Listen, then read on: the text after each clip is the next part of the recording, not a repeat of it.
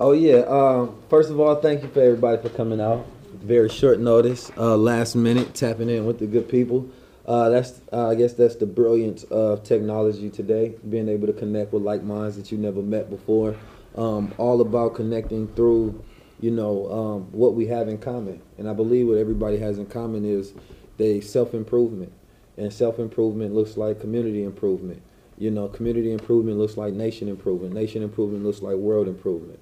And I always consider myself to be a world changer, meaning that changing your pattern of thinking, changing my pattern of thinking from lower consciousness into higher consciousness and into enlightenment. And we may live on the same planet, but I always say we live in different worlds. And when we can have a common collective worldview, then therefore we get to manifest the same changes that we all want to see. And so I go by 19 Keys for those who know, and if anybody doesn't know. And that's more so about how I conceptualize knowledge and use that to unlock minds to shift the paradigm. So thank you for everybody for coming in and tapping in. It's my good brother being here. And I'm brother Ben X for those who don't know. Entrepreneur, world changer, shifter with my brother. 19 Keys as well. My main message is knowledge of self and doing for ourselves and self-love and unity. I believe no matter what we believe in, we all have a common background or something that we can come together on. All of us in here look melanated to me. So that's what I would like to see us do here, not just meet and greet and, just see how great we are, but to see what everybody individually can do together. Because I believe a lot of times in our community, we're not broke. We just have a broke mentality. Mm-hmm. And we have a lack of unity. We hear all the time through the stats that we have $1.3 trillion. And a lot of time they say, well, I'm still broke. Where is $1.3 trillion coming from me? But a lot of times it's because we're not circulating our dollars and shopping with our own. And a lot of times we do have people we can shop with, like with the crowns. People talking about Gucci. You can come get you a crown instead of that Gucci band. Mm-hmm. Or many people got clothes and different things that you don't even know being made, but we just don't know that it's out there. So I believe if we connect with one another, you never know who may take you to the next level. You never know who edits, who films, who actually makes the shirt, that you want to print on. So that's what I would love to see out of this, because I believe we all have a talent and a gift and a skill, no matter, what people say we aren't. It's all about what we, believe, for ourselves. But I want to start off with Brother Taylor here because he is the one who opened it up for us, this building. So I wanted him to explain what 4 Oak Cliff is about and the mission for those of us who are in the area. And if he has something, or if you have something that can actually help him out, I believe this would be a great opportunity because he's doing a lot of stuff with the youth and with the schools. Thank you, brother. How y'all doing this evening? I'm Taylor. This is our space for Oak Cliff. The mission of our organization is we aim to liberate Oak Cliff from systemic oppression while creating a culture of education, increasing social mobility and social capital. What that looks like is 3 pillars to our work: education, advocacy, and community building. What we're doing right now is upholding one of the pillars to our work. This is community building at its finest. This building that we're in is a space for community to build and to grow. I grew up in this neighborhood. Ben and I was talking about this the other day. He shopped at my grandfather's, or ate at my grandfather's store, Ben and Son, that was right here on the corner. I did too. You used to go to Ben and Son? Okay. Y'all got y'all some good Ben's burgers in your life. Ben burgers. So that's chili with that Ben burger. See there? I done hit a nerve. So that was my grandfather. So my family has, my roots are here. I grew up on Pentagon, right behind here. I just wanted to uphold the legacy of what my grandfather had done and what I saw in him growing up as a kid. He always taught me to always be a leader, not a follower. And the more leaders that we can be around, the better that we can follow each other and grow as one, I believe. And education-wise, man, just to give y'all some stats, a lot of times we talk about the deficit of our education within our community. We call this area that we in, we call it the super block. The super block is from I-35 on the western boundary, 45 eastern boundary, up to 8th Street on the northern end, back down to Ledbetter. A lot of times people tell us how bad our schools are doing. I've been one of those people before to talk about, the way we need to grow and what the data look like right now. But today I want to give y'all a praise report on the data. Of all the schools, and I taught over here as well. I taught at Bushman, so I got a little bit of stake in this. From the elementary schools that are within the super block, right now we are outperforming the state, the district, and the county as far as growth. We still aren't. Thank you, bro. That's real. We gotta applaud that. Yeah, our schools still are not at the percentage, you know what I'm saying, that everyone else is. But since 2012 to now, they've grown 13%. The next amount of growth to that was 8%. So the teachers, the administrators, the students have been doing a phenomenal job. And just to hark on South Oak Cliff alone, their Algebra 1 scores have increased by 20% within a year. Within 1 year. And to give you just resiliency of our people, the students at SOC don't even have a building right now. You know, they in an alternative school. So psychologically, you know what I'm saying, they in a building that's built to be alternative schools for correction and discipline, but these kids are still our kids. They still there thriving. And that's just a testament to our community. Even this space here, we started with this one room, was 250 square feet. And, you know, just keep going forward, believing in God and staying true to a mission, speaking into the universe, these things appear. Now we have a renovation that took place here that the Real Estate Council did, and being able to bring a beautiful space to our community to spread love and positivity.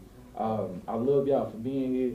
I'm a resource to whatever it needs to be, whatever y'all want to do. And thank y'all for coming. Thank you for having everybody here tonight, this evening, bro.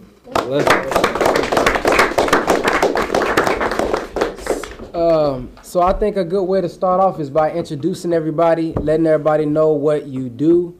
I guess y'all know what we do if y'all came here. I'm an author. I make DVDs. I make YouTube videos. I do video production. I do my own editing. I rap from time to time. I just do whatever, man, just to impact the people. So that's pretty much me. And my mission, of course, is to give life to the dead. That is my ultimate mission. So that's why I do so many things, because I know different people receive information different. So some people, the youth may like music, the youth may like a skit, but then an adult may be able to sit down and have a longer attention span and watch me just speak. So that's me, and that's what I do. And I guess we can go this way. Well, you know, world changer. And under that is whatever talent that I have that I can use to change the world. So whether it's doing marketing, whether it's conscious branding, whether it's speaking, whether it's writing, whether it's designing, whether it's event planning, organizing, community, whatever it is, it's just about more so utilizing all my talents. To be honest, I hate the question, what do you do? I always like to ask people, who are you? Because it goes away from ego and it gets down to your inner self. You know, and a lot of times when we ask people, who are you, it's based off how we can assess and judge them, you know, and what class they are, instead of actually getting to know who that person is. And it's also a mental health question when you ask a person, who are you? Because the question is really not for me, it's for you to assess yourself in that moment, you know. So I always ask people, who are you, rather than who you are. That's right brain versus left brain ego. So if everybody can go around, and if you want to add what do you do in that component, please do so, because this also is a networking event, so a person get to know, you know, how you can be a key in their life and how you can be a tool in each other's life and build community, as we all here for that reason. So who are you, good brother? I'm Charlie. I'm a builder. I build elevators. I'm a fighter. I boxed for 13 plus years. A veteran, served in the Air Force for 13 years. People always ask me, why didn't you stay for 20? Saw enough, decided to get out. That's a long time. It wasn't. I didn't see any value, and for a while I saw that it wasn't any value, so I decided to just not contribute to that anymore. Makes sense. Brother, son, uncle. That's it. Appreciate it. So I'm Deetra Dixon. I grew up in this neighborhood, so I know all about this neighborhood before any of this was built. So congratulations, that's just awesome. I'm a professional makeup artist, and I'm a mother, a daughter, and a loving person. Blessings. So my name is Fallon. I'm a mother, a daughter. I'm actually a USA track and field coach, and I'm an aspiring entrepreneur looking to build a sports performance center and build a homeless and drug rehabilitation center, which will give proceeds to those homeless victims. Blessings. Thank you. There's a good brother over there. Well, my name is Brian Cooper. I'm 29 years old. I have a 7-year-old daughter. I love her to death. I grew up in Pleasant Grove and I grew up in Oak Cliff too. And I have my own trucking business, real fresh. So, you know, but. Congratulations. You got your own trucking business? Yes, sir. Man, I didn't know that. Go ahead, good sister. I guess we're not doing like snaps or claps, so you don't know where the next person is. So we snap or something. Go ahead. My name is Olivia. My brand is Wild Workout Olivia's Ways. I am a mother, and what that means is that you're not only working out your physical, you're working out your mental and your spiritual. I always tell people you cannot be physically fit and mentally and spiritually obese. So I'm that one that will basically remind you I'm your personal health assistant and a proud mom. So. I like that. Snap. I'm Joe Sanders. I'm an educator, 6th grade social studies teacher, football, track, specialty in shot put and disc. Grew up from Pleasant Grove to Oak Cliff. I mean, if y'all know Reverend Hampson in this area, y'all that grew up over here. That's my granddaddy. To DeSoto, looking to be a counselor this year. Hope to take that test and knock it out the waters. Go from there. Blessings. Hey, I go by Rob Nice. I'm a barber, master barber. I transplanted here from Kansas, Wichita, Kansas, about a year ago. The babies are the greatest, so that's all I look to teach is the babies. I study self, knowledge of self, and look to be able to, just like I say, teach the kids, because that's our time machine. Yes, sir. My name is Bryson. My name is Bryson. I'm a role model, a brother, uncle, aspiring fitness entrepreneur. So many people ask me, Brother Ben X, man, how do I know that you're going live? How do I know when you're producing a podcast? And I saw you also just made $130,000 in 2 days. Well, there's a way that you guys can get informed from us via text message. All you have to do is text 50K to 210-504-4094, and we'll give you more information with free game, and we'll let you guys know how we made $130,000 in 2 days. Text the word 50K to 210-504-4094. We'll give you updates, notifications, and let you guys know how we made $130,000 in 2 days. Peace. And my aunt actually owns the store right next door to that Pan African Connection. Well, my name is Taylor. I'm from Fort Worth, about 30 minutes from here. I'm currently an insurance agent, but I'm looking to transition into entrepreneur. I'm thinking about starting a jewelry line. So. Okay. Hi, my name is Allison. Hey, how y'all doing? This is my best friend. I am a mother. I am a wife. I am a daughter. I have 4 children, and I didn't grow up on this side. I was adopted and raised in Mesquite.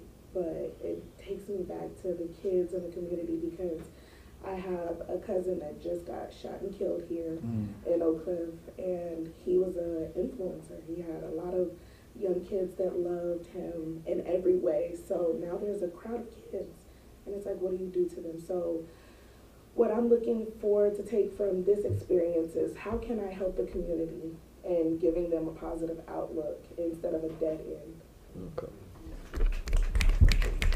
Hello, I'm Champagne. I'm a chef. I grew up right down the street off of Greenspan in Redbird Lane, so Oak Cliff is home.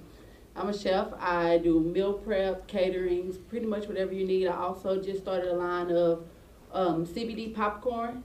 I actually have some here on the table. It's called Organopop. And I am a mother.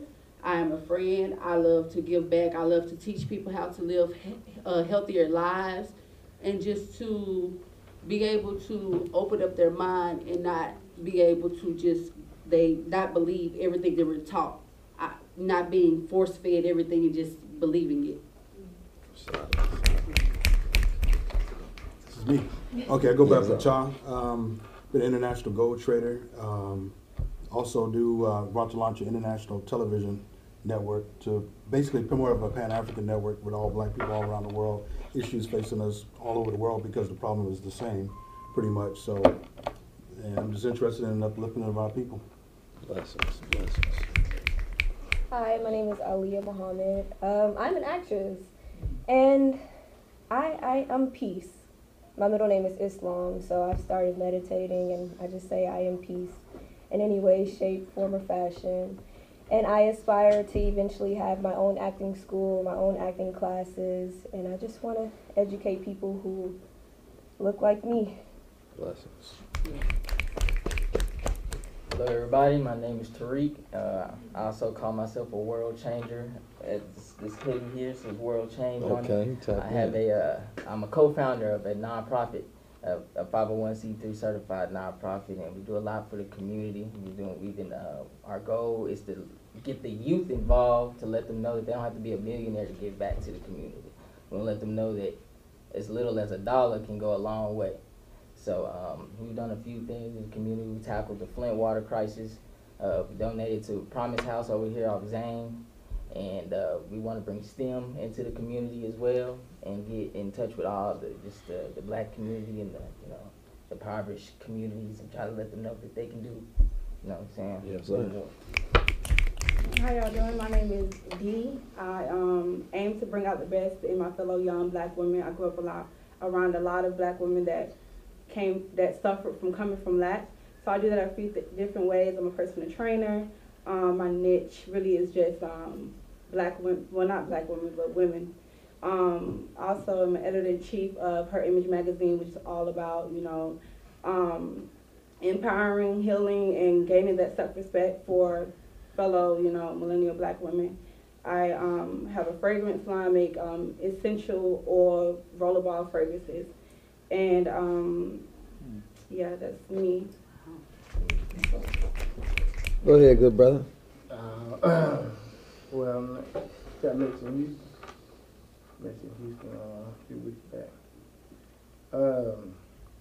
My name is Prince. Well, I run a tax office down there in Houston, and our mission is just to change the life for the people that's around me. Yes, sir. And let's start with you, and then we're gonna go around and finish up on that right here. My name is Eric. I'm a personal trainer, born and raised in Dallas, Oak Cliff area. My main mission at this point is to help people be a better version of themselves through physical fitness, food, just a different state of mind than what they're used to.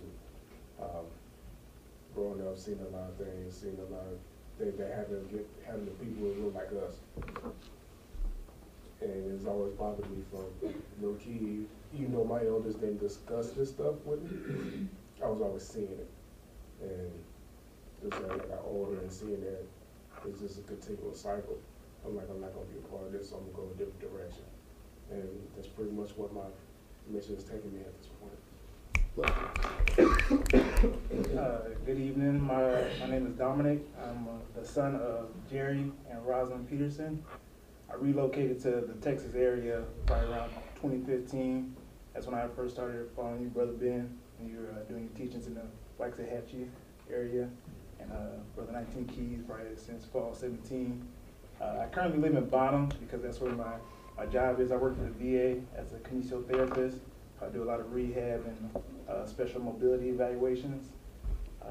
And this June, I will be getting married to my queen, Morgan, and she'll be Congratulations.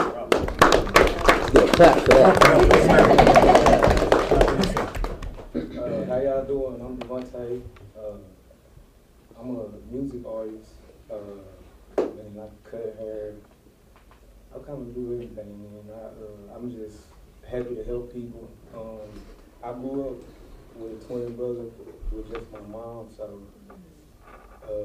I got nephews and stuff that just turned 17 yesterday, so I kind of want to be that person in their life to, show them that it's a better way to make money and really just get ahead in life, so I'm inspiring business on all that, so I'm just kind of on a new journey, and I just want to thank y'all too, because y'all really been helping me over the last 2 years, like for real.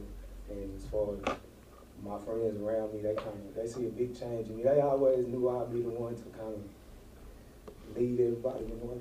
So I just want to thank y'all for putting me out. Thank you, brother. Hey everybody, my name is Donovan Bridgeforth. I'm a senior at Paul Quinn College. I'm the CEO and developer behind the Official Black app. And what that is it takes the momentum of Black tech entrepreneurship and uses it to put every Black business on a global market. But not only that, every dollar that you spend with a business that's on our app, we turn it into a My Black dollar, so that you can use it for rewards and discounts at other Black businesses, just to further encourage you to spend with Black businesses. And so you can have that app as you travel across the country and world. Fire. What's the app called? What's the app? The Official Black app. Go ahead, good brother. Peace and light. Peace. My name is Justin McCarthy. I'm an entrepreneur. I'm a carpenter. I also have a nonprofit that gears towards helping other people start their own businesses, because it's really easy. It's $26.50 to, start a nonprofit or register your DBA. So I just trying to spread light whenever I can, trying to spread light. Yes, sir. We can't skip the youth now. Yeah. Go ahead, who are you, good brother?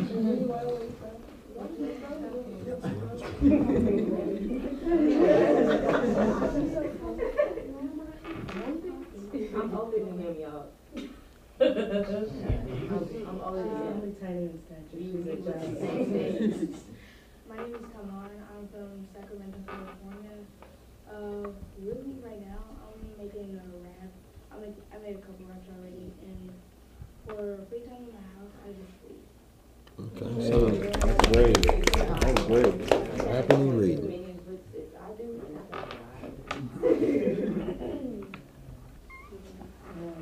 That one's wrong. No, this is my pastor. No, Tamika. I'm working on making some jewelry, and I was summoned spiritually by this one. So I'm just here to observe. Appreciate you. Hello, all of you. Peace. My name is Deborah. Oh, God. I'm so pissed about it. And I'm not crying because I'm sad. I'm crying because I'm overwhelmed at the power of us working in real time through all of this, no matter what all of you are going through, because I feel it. I feel every single one of you. But y'all are here. And I keep telling everybody, I've been telling you, this same thing happened yesterday, but it's a different group, but all of y'all are familiar to me. That's how connected we are. And yesterday, the theme of it was the disconnectivity of Black people, and we are not disconnected at all. We never have been. And the fact that we're here right now, this is what we're experiencing. I keep saying we're in a renaissance, another Black renaissance. In the middle of a revolution, the whole world is feeling this is the age of the Phoenix, the return of the two suns. That's why everything burns so bad, but it's needed. Everybody is purging. The whole world is getting purged, and it's a lot for me to try to explain right now, because I've never felt anything like this at all. And it's like every time I can look into each and every one of you and tell you something about yourself that I should not know, but I know it and I feel it. And right now, I really wouldn't even call myself to say, yeah, her calling me her pastor would make me uncomfortable about 3 years ago. But right now, what I want to say is that I am the spiritual warrior and grand intercessor. How old are you, good sister? First, so everybody know. You want my real age? I'm 9. And I'm being born. Real to God. And I feel really at peace, and I feel so warm right now. And literally, a earlier today, I kept having this feeling like, you know, people were just dying around me. And every time I felt it, somebody would touch me. And I just thought, your cousin, what's his name? The one you said he was an influencer and he was killed. Mark Allen Odeberg II. When did he die? December 15th. This past year? This past. Just a couple of months ago. The same thing happened to a friend of mine. He was murdered. He was a rapper, and I don't remember his name right now, but I can feel it. He died when I was in the middle of feeling like this fleeing state. And I kept, like, the presence of death was just all around me, but at the same time, I was surrounded by warriors, but I could feel them, I couldn't see them. But I knew that they were dead, but I knew I wasn't feeling that because it was me. But the fact that it was revealed to me this past Sunday that while they were at his funeral burying him, I just felt like he was transitioning, but he didn't feel right about his death because I think it was a setup. The two people that were with him in the car, the whole car was shot up. Both of them were hit. Both of them were sent to the hospital. He was the only one who died. He was pronounced dead on his way to the hospital. And I felt that, but I didn't know it until the other day. And when you mentioned that, I was like, I don't know. I really can't explain how this is happening right now, and I'm okay. But I keep saying all things are in pure divine alignment, and I'm being put through this experience to be pushed further into my purpose, and all of you are, I'm doing all of you for you all to be collectively pushed further into your purpose. And it's happening right now, real time. I feel so good about it. Thank you, sister. Thank you. Well, how much over is that? Short and sweet. My name is Elijah. I'm 17, junior high school. This one's not my mom. That's my brother, and I've been friends with this guy for at least 2.5 years. We've been friends longer than that, but yeah. Yeah, I'm a singer, and I'm working on being in a show called, it's an urban street show, and it's going to be on Channel 23. Yeah, tune in on it. Blessings. My name is Brooke Stanley. I'm from Dallas. I attended DeSoto High School. I'm a hotel developer. Hotel developer, and I have a nonprofit called Giving Keys of Hope, where we're just working with the youth, trying to make sure they have the keys to success.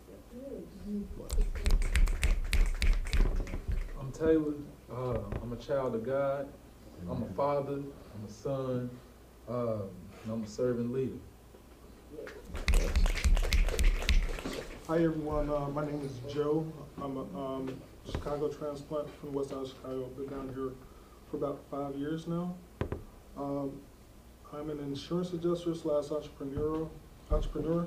I'm starting my own property management company and new to invest in the real estate, and I want to help invest into what do you call it? Help individuals get into affordable housing. My name is Jared. I'm an insurance adjuster and an aspiring entrepreneur too. So. Blessings. Well, I'm glad we all got to know each other now. I guess we can just open it up for a dialogue and some questions.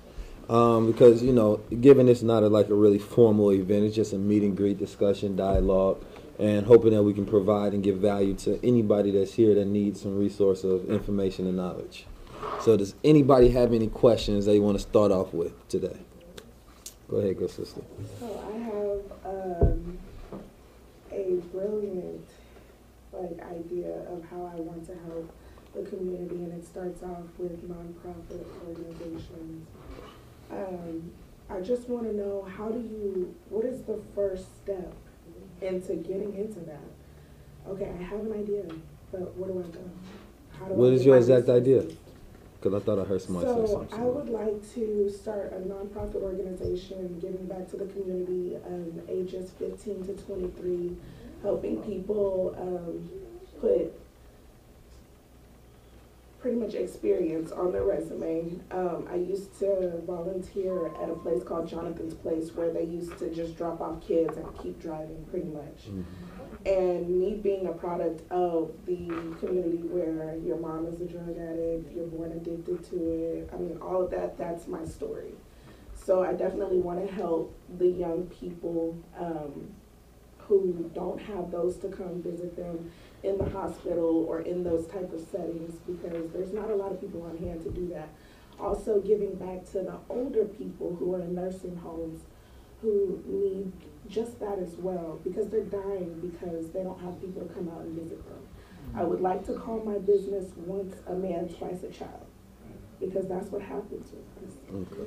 And I would like these, for the youth to get involved, get the experience that they need, and be able to provide them with letter of recommendations and so on and so forth. So before we get into the answering of it, just mindset wise, for anybody that has an idea, because we live in a time of execution, where if you're serious about your idea, you can go from having the idea, your mind being pregnant, to going into labor, putting in that work and birthing it. And in a day and age of technology, we can always YouTube, we can always Google, we can always phone, we can always call to get the necessary information in order to achieve our goals. Now, I know in this room, I heard a couple brothers that already have nonprofits. So specifically, I would rather them be the resource of information that can give you, what you need. I know that brother talked about nonprofits and how much it costs to get started. So, like as I said, this is a networking event particularly, and just mindset, of execution. We can always seek the person that's done what we've already done and ask them how to do it. And it just goes from start to, beginning, and then along that journey of executing. And I'm not sure I'm not sure how much time we have to get into the specifics of it, but I would like for you to link with everybody who has a nonprofit here, and then therefore you can start your idea and bring it into fruition. So, can you raise your hand if you do have a nonprofit? Are you looking for the next step as how to set up a nonprofit? Just everything. I'm hungry for knowledge in every field, finances, resources, I mean, just everything. So would anybody who has a nonprofit like to answer that one?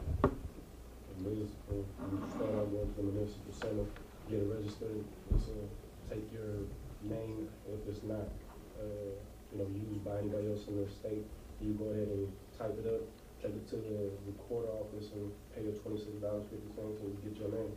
And then off of that, there's like 8 steps to go in to get it tax exempt, and I got it written down so we can link up after that. Thank you. And this is a nonprofit that you're sitting in right now. This started in my 4th grade classroom. So this organization, what I would say is yes, understanding the different programs and things you want to do, but really tapping into why you want to do them, and really carving at that. Because this organization started from a back to school festival. Because my students didn't have school supplies. That was it, simply. They didn't have school supplies, so I wanted to organize a block party where my friends bought school supplies. Now we're going into year 5 of that, and we have annually about 5,000 people show up, giving away 35,000 backpacks. And then we built this center here as well in the neighborhood that I grew up in. And that was all because I was just kept knocking and cracking away at the why, which is trying to get my people to come together collectively and go against the grain of oppression. And so, just a little more on that is, I'm a true believer in we no longer have any excuses today. Like zero. For whatever we want to do, we just have to believe it within, and that belief within, that inner vision of us seeing us do that will become an outer reflection of that which we said we want to produce. And on that topic, there's a lot of people, if you look at everybody's current income, current relationships, current place that they stay, ownership, job, business, it's all a reflection of how you see yourself inside. You know what I mean? Because that's what your paradigm currently is. So if I have a goal to say I want to make $1 million a year, I first have to believe myself and see myself as that type of person that does those habits to make those millions of dollars. Because even if a person gave me $1 million and I only have the habits of a person that can maintain $30,000, I'm going to end up spending all of that money. Because the inner reflection of who I am, my paradigm is only have a collection of habits of a person that can maintain that $30,000. So even if I go work out and I lose a lot of weight, I'm going to end up putting that weight back on because my inner image is that I'm this person. So that's why, you know, if I hear a person that has any idea, in order for you to believe yourself, what are you going to do to show yourself that you believe yourself? And it's always outside the realm of your current comfort zone and your current habits, because your current habits is what make up your current reality. And to add to that, I believe in reverse engineering, which is why I believe we all should know what our purpose is and what our why is. I always give the example. Have anybody ever used a GPS before, or did anybody use a GPS to get here? And I always give the scenario, like if somebody is in the passenger seat with you and the GPS tells you to go straight, and your friend who doesn't know what Siri knows tell you to go left, what are you going to do if your friend says go left? So most of the time you're going to say somebody's either going to keep straight, and if you do get off track and go left, what is Siri going to say now? Siri's going to say reroute. So I think it's important for us to know our why and our purpose first, because that keeps us on point. And if we get off track, we know how to get back on track. And one thing I like about what the brother said is that it started off small. Everything starts off small and grows large. None of us go out our mother's womb 6 feet or 5 feet, or she'd probably be dead like a mug right now.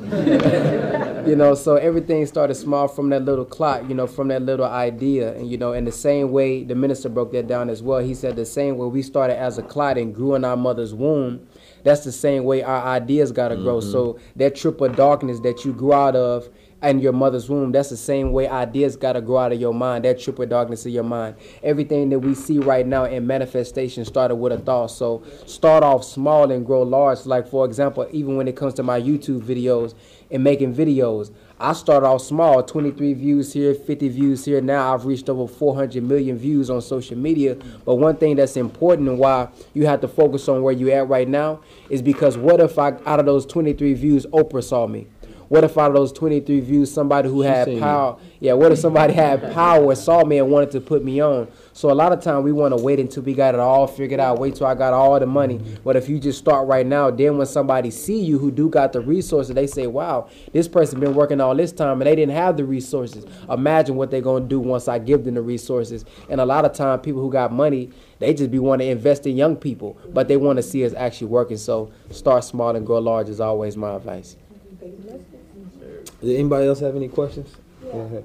Book 19, you always, Yes, ma'am. you always use paradigm. For those of us that have not researched the word paradigm, can you explain it? Paradigm comes from the Greek word paradidomi, meaning to example or sample. When we're talking about paradigms, we're talking about a collection of individuals' habits, you know, or the dominant paradigms. We're talking about, you know, the collection of the culture's habits, if you will. Let's say that the current paradigm is go to college and get a job, you know, and that's going to be your route to success. Well, the shifting paradigm is that you can self-educate yourself and start your own job or your own business. And so it's a new model of thinking. And the thing about when you know paradigm has shifted is not when you're arguing against the old paradigm, because there's still people that's going to say, no, education is a route. Go to the 4 to 8 years, get that master's degree, then come out and into the world. And then the other people in the new age are saying that, no, I already created my job. And then that 70% of jobs is going to be created or by those who are innovating and doing it their way as a shifter in the paradigm, utilizing things that are here now. But it's not about those two arguments being in place. It's about only one being the current. Because there was a time where there was literally only the school argument, you know, for success. So it's about, I will know when the paradigm has shifted. It's not when we're arguing against what's old, but the only reference of thinking is the current model. You know, the current model being that, yes, for black wealth, we have to self-educate ourselves, that we can no longer be relying upon the system. We have to serve our best interest. And so one thing that we're trying to get people to do is to think in a more sovereign way, a sovereign paradigm. You know what I mean? Where we govern ourselves, because we currently are in a paradigm where we grew up with a social contract with the government. You know, meaning that they're supposed to serve our best interests of freedom, justice, and equality. But we know that they don't serve our best interest because we have a historical record to be able to look current, back, and going towards in the future.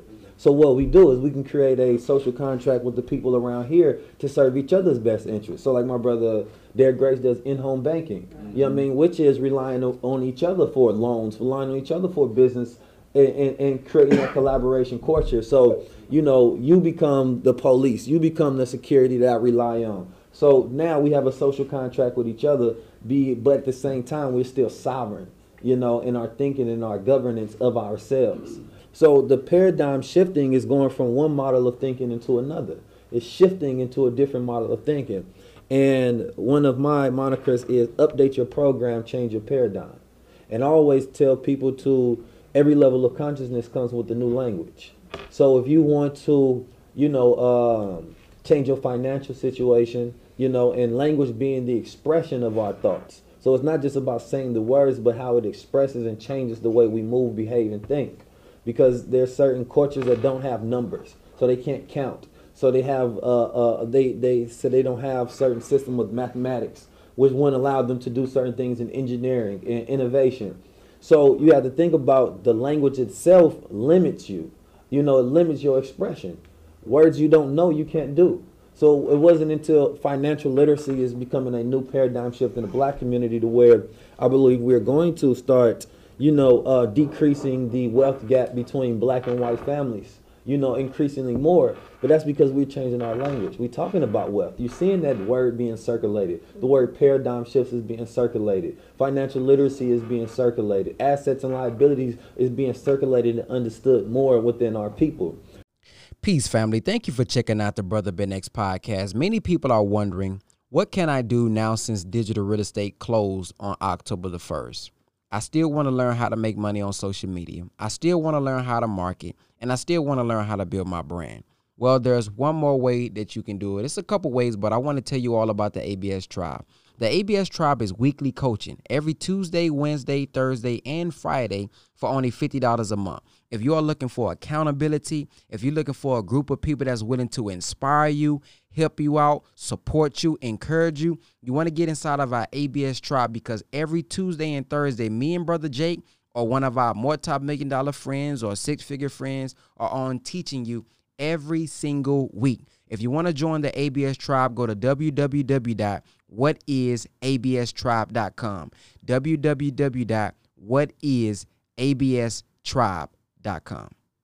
So that language, understanding, interpretation, and expression is going to change how we do things, and it's going to cause that paradigm shift.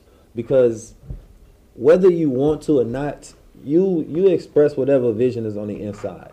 And human beings are not driven by reason or logic, they're driven by feelings. You know what I mean? So how we feel towards things cultivate our mood, which cultivate our drive, which produces our will. And so I always try to, you know, and that's the thing about, you know, thinking about who you are and what you like. When you see a food, right, or food advertisements and marketing, they're trying to produce an image in your head so you can see yourself eating, see yourself savoring. They always, so therefore it produces that feeling, and that feeling is going to be what you're going to work towards. That willpower is going to drive your will to produce that feeling into manifestation. So you get that food to match that feeling, the frequency of that feeling. And that's the same thing with everything. So what I would like to see us do is to create our own narrations, to create our own visions. Because the people cannot create a future unless they first have a vision of what that future is. And black people, we have a lack of planning within our paradigm. Because in African psychology, we have little words for near future because we are very present and spiritual people. But in the paradigm we live in now, within white patriarchal intellect, they're great planners. They're always planning something for us. So if we're not the ones planner, then we left in someone else's plans. Mm-hmm. So it's like, what direction will you be in next year? Do you know? Well, if you have a plan, then everything you do in that plan, it envisions, and then that vision has a feeling connected to it. It's going to drive all your habits, all your rituals, all your ideas, all your expressions, all your thoughts to producing that image that you have, that vision, that plan that you have. But somebody else is planning, then they can determine what direction you go to. So on the same topic of paradigm shift, and scientists were trying to figure out if paradigm shifts were real. And what they had was they couldn't figure out if they were real because they weren't measuring their old habits. So they had changed so much, they didn't even know what their old habits were. And then they kind of took that as a telltale sign that the paradigm had shifted. But the dangerous thing about that is each one of us are changing every single day. How we think about relationships, how we think about money, how we think about time, how we think about the government, how we think about just about everything, because of all this new information is forcing us to change, because we're becoming so vastly aware of so many different things. We get in a complex thinking system, but we don't control the change. So we can be manipulated to go into any direction, and so we can change to something that might not be as progressive for us. So black people today, we have to look at ourselves as is our current state of thinking, our current state of spirit, our current state of soul, is it the most progressive evolution that we should have been in, or had we got caught in someone else's plans, you know? And so I'm always trying to get people to think about, what is your plan? You know, what is your vision? And it boils down to these two fundamental models of thinking that I think a person can use it. It's like being a stoic or epicurean thinking, or to break it down, it'd be more so your critical self versus your experiential self. So a person talking about goals, and let's say that in order for me to complete my goal, I need to be here on a computer for the next 3 hours to get this thing done. But a friend calls up and say, look, I got concert tickets to go see Drake tonight. You know what I'm talking about? It's going to be popping. Now, the experiential self is like, I want to go have fun. This is fun. You know what I mean? You only get to live so many more days. Let me enjoy this. Right? My paradigm shift is, because we only have one life, then you should do everything responsible to make sure that you do it the best way, because you're not going to get another chance with this, to create a legacy. Right? But the current paradigm is YOLO. You only live once. So, but I would say your critical self would be the one that's thinking, nah, I need to go ahead and get this done today so that I can get to that goal that I said I wanted to have complete. And I always talk about that person that, the first person that came up with I'll do it tomorrow was the laziest, most procrastinating person ever. Because it doesn't exist. It was just saying that I don't want to do it to now. And when you procrastinate, it produces a pain that neuroscience is able to measure, that moment you procrastinate is because you experience pain and discomfort, because it's outside the realm of your current comfort state. So if I don't want to do something, I experience a pain and it stops me. So the key is to push past pain to get to productivity and progress. Those are my P's that we align. And so anytime you embrace the pain, same thing as a brother's working out, the more pain, you know, a lot of times can tell you that the muscles in there are splitting and it's going to heal up and it's going to have new growth. Same thing when a mother is pregnant, they have that moment to where it's the crowning, they call it, and that's when you experience the most pain, pushing her head out. She wants to retract. She don't want to go through that pain no more. You know what I mean? So sometimes the baby head slip back down, but you have to continue to push in order to birth that thing. So as this, you know, that's why they call me 19 Keys. I always go through the 1 through 9 when I'm explaining things. You know what I mean? But that's what the paradigm shift is. And as I listen to everybody in this room explain what they do, I always find it at the same token a little dangerous that we always have to find one particular thing that sums us up, or one particular, like I'm a speaker, I'm a teacher, I'm an engineer, because we are always more than that thing. And that's why I like to be very polymathic, learning universal knowledge. You know what I mean? Because I'm definitely not one thing.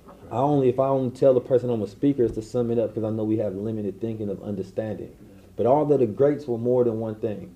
You know what I mean? Martin Luther King wasn't a preacher, just a preacher. He was an organizer. He was a scientific thinker. He was a strategist. You know, he was much more. He was a philosopher, if you will. He was much more a politician. So many different things, but it's easy to sum a person up as a preacher that did some things. But in this state, and as technology continue to evolve, the new paradigm is going to be artificial intelligence, and that's going to be definitely controlling a lot of people, whether they know it or not, or want to or not.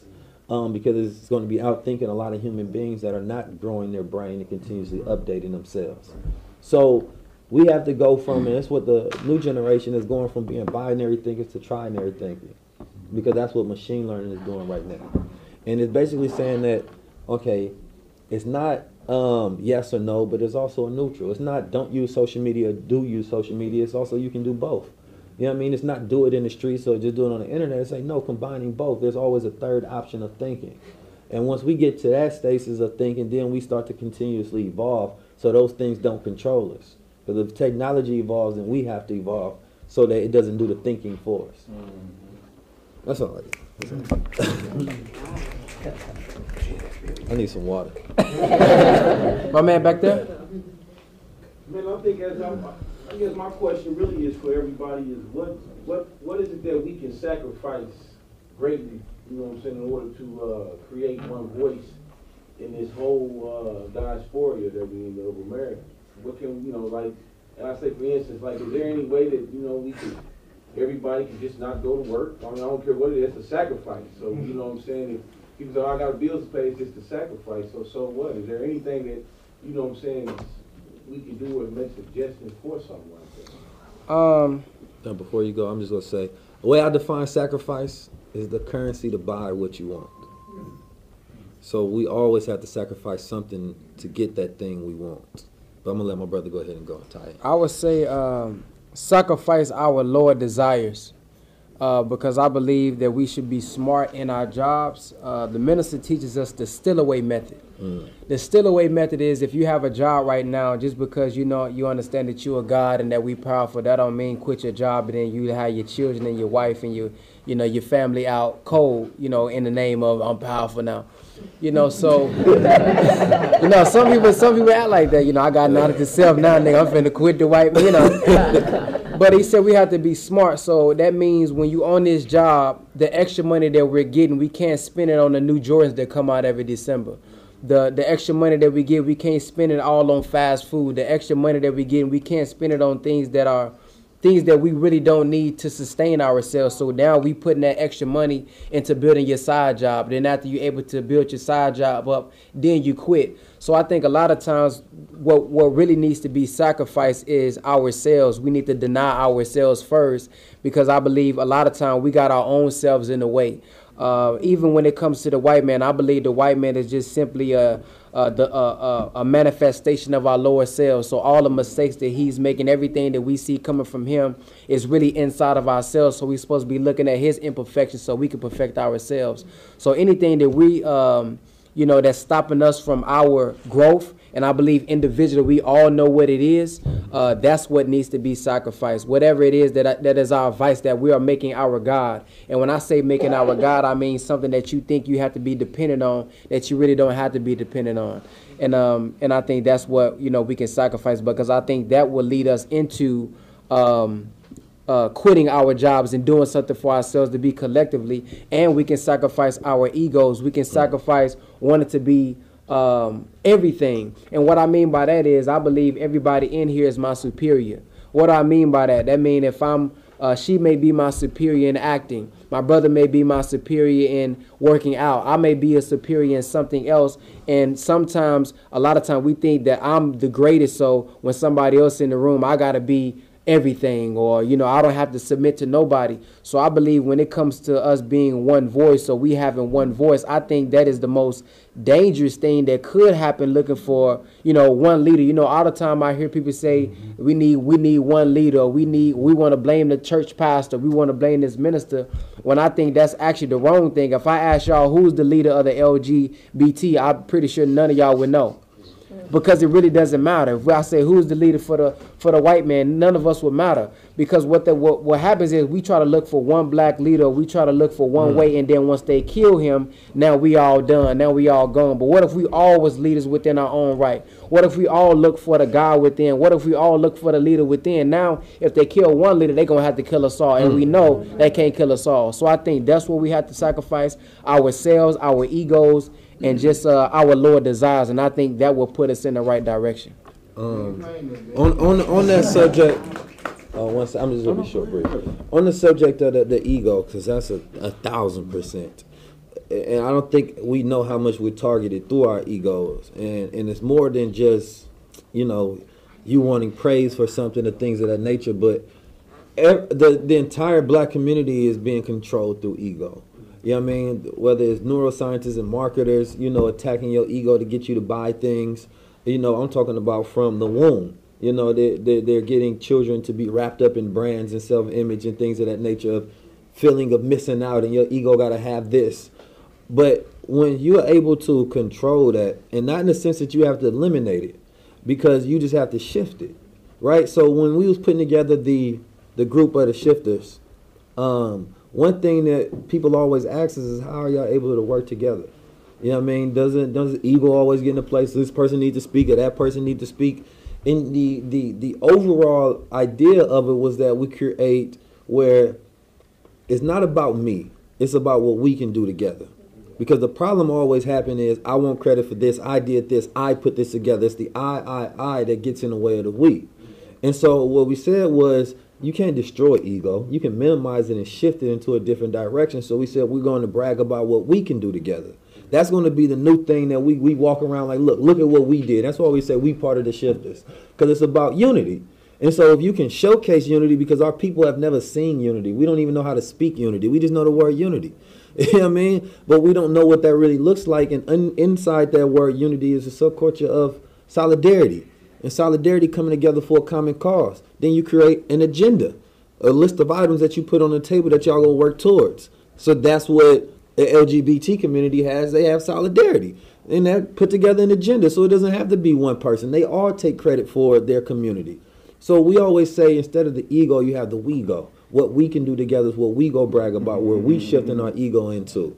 And therefore, it's an easier solution to a person trying to eliminate it. Say, no, I just want you to redirect it where that energy can be useful to each other. So we came together and they're like, man, y'all always bragging about working together. But yes, we are. Because you know how hard it is to work together. You know what I mean? So it's about shifting it in the right direction, especially when it's something you can't get rid of. But go ahead, my good brother. Nah, I'm just saying,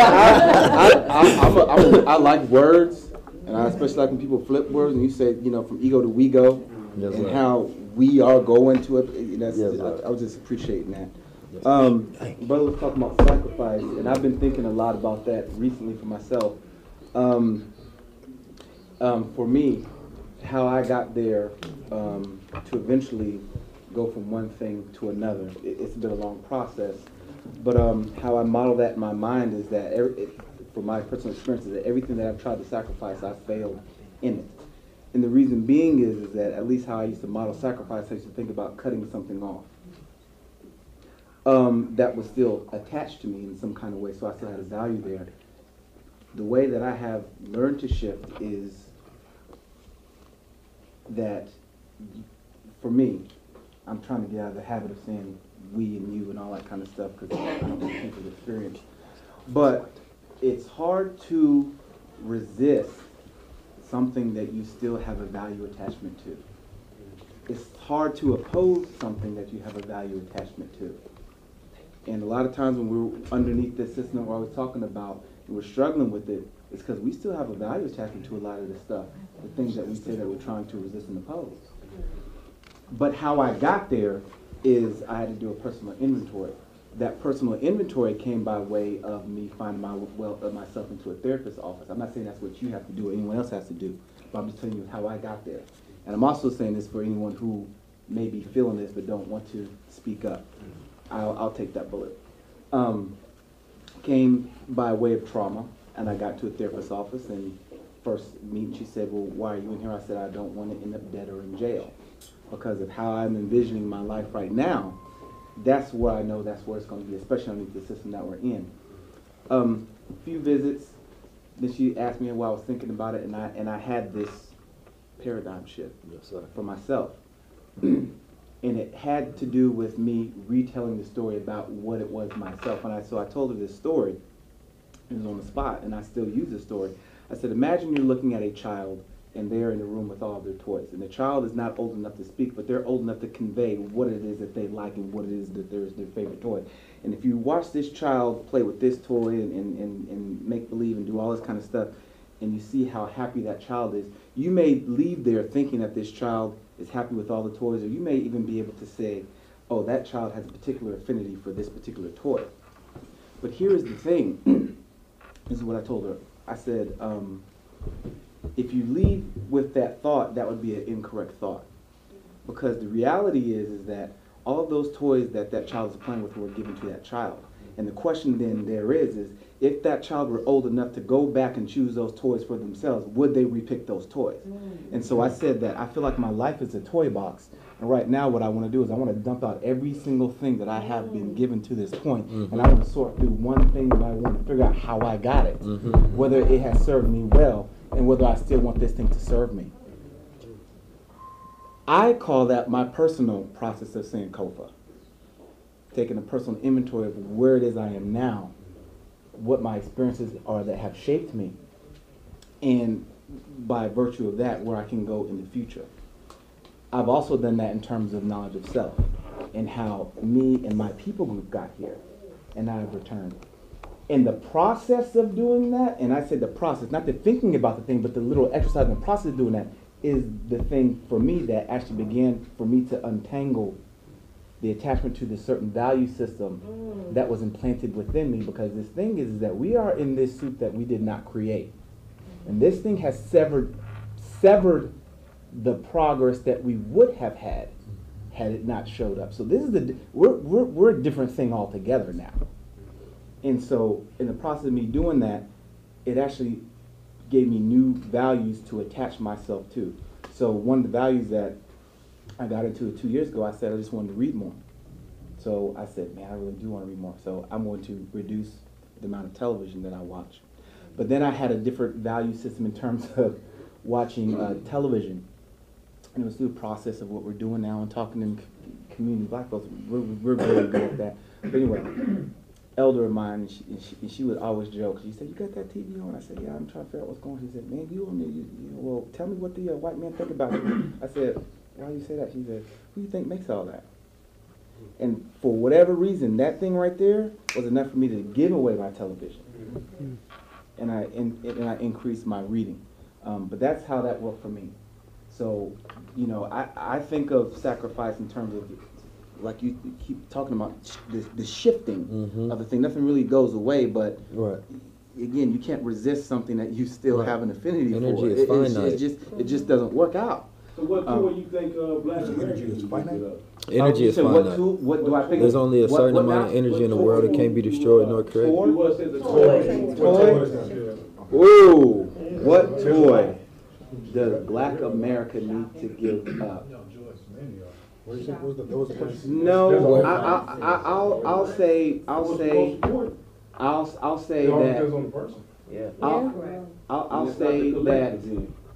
Well, it's gonna be hard as a collective because everybody has different views and different, like we say, everybody has different values for things. It's depending on what's important to you. It's something that's valuable to you. You don't have a hard time getting rid of it, regardless of where it's coming from. But our biggest toy would be our ego. That's what we play with the most. There's a quote by a man named Runoko Rashidi, and I use this to consider myself to kind of think about.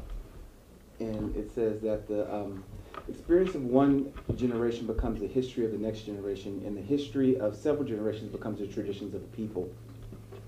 We have a particular kind of experience that we have that has gotten us here. For me, the process of knowing that has helped me. I do think that that is a very good tool to know how we got here. And even individually within your own familial lineage of how you got here. Retelling the story. I was born in Ohio. That was my story. When I started studying more, I realized that no, I was not just only born in Ohio, but I'm the product of people who actually migrated from the South to go to West Virginia for a specific reason through the Great Migration. And I kept going backwards and backwards and backwards. And I started finding more stuff about my history. But it also gave me a better context and understanding of the people who looked like me, who I thought had harmed me. And it's not that the harm didn't go away, but it just made a lot more sense. I said, okay, this is what happens when you put people in this kind of box. And the kind of box that we have been stuck into has probably been one of the most destructive things that has ever been contrived by anything. I still believe that we live in the most propagandized machine that the world has ever seen. But the fact that we are still in here in this thing, and we're just at all, like, we're not supposed to be here, like, period, at all. So when I look at that, I'm like, man, there's something about something, and I went out and searched for that. But I think that one of the things that, to answer your question, one of the things we need to give up is, and it kind of goes to what you're talking about, paradigm shifting. I think that when we see, we're seeing with the set of eyes that we have been taught to see with. So do you think we've been taught not to value ourselves? Yeah, oh, absolutely, bro.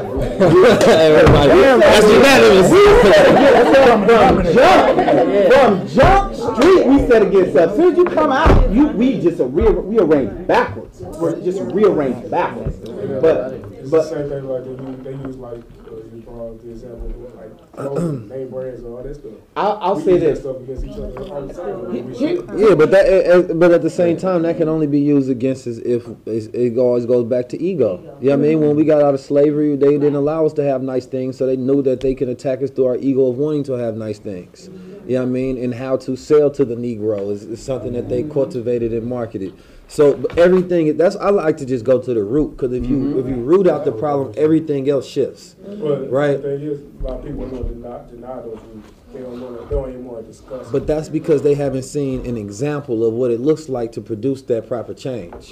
And sometimes it's not even, sometimes we look at examples as if they're too far from us. So Elijah Muhammad, we be like, well, he's too far from us. Farrakhan too far from us. Marcus Garvey too far from us.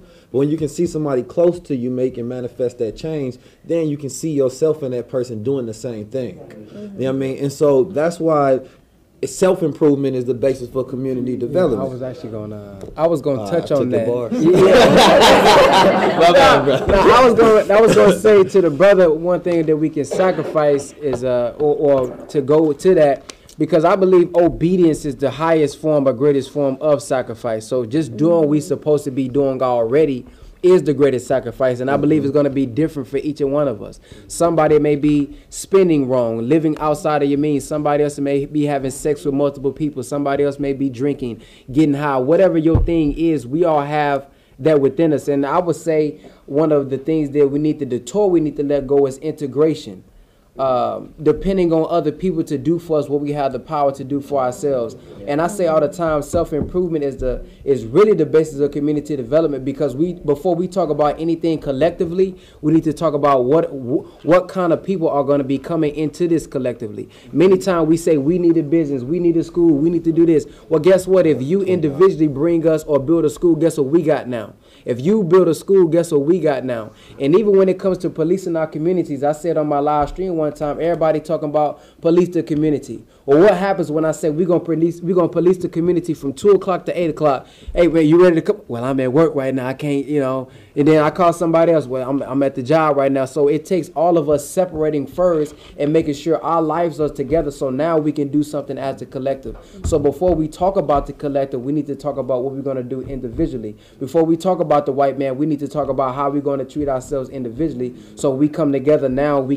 You have something to actually bring to the table. I got something to bring to the table, and we all on the same page. So that's why I believe self-improvement is the basis of community development. And of course, separation, I believe, is the best and only answer. Now, there's a difference we're taught between separation and segregation. Separation is, like I said, that's kind of like you're in a marriage with somebody, and this man been mistreating you, for 4 months. Now let your girlfriend get beat one time. Let her come home with one black eye. Oh, you need to leave him, divorce him. Well, hell, we've been getting slept upside the head for 400 years by a white man, but we still integrated with him, and all he got to do is smile and give us some crumbs and give us a job. So I think once we separate individually, then we'll be able to see the power that we already have, not that we got to get. That's there powerful. It is. Right. It is right there. Any other questions we can go into? Because of course that question can expand on more and more.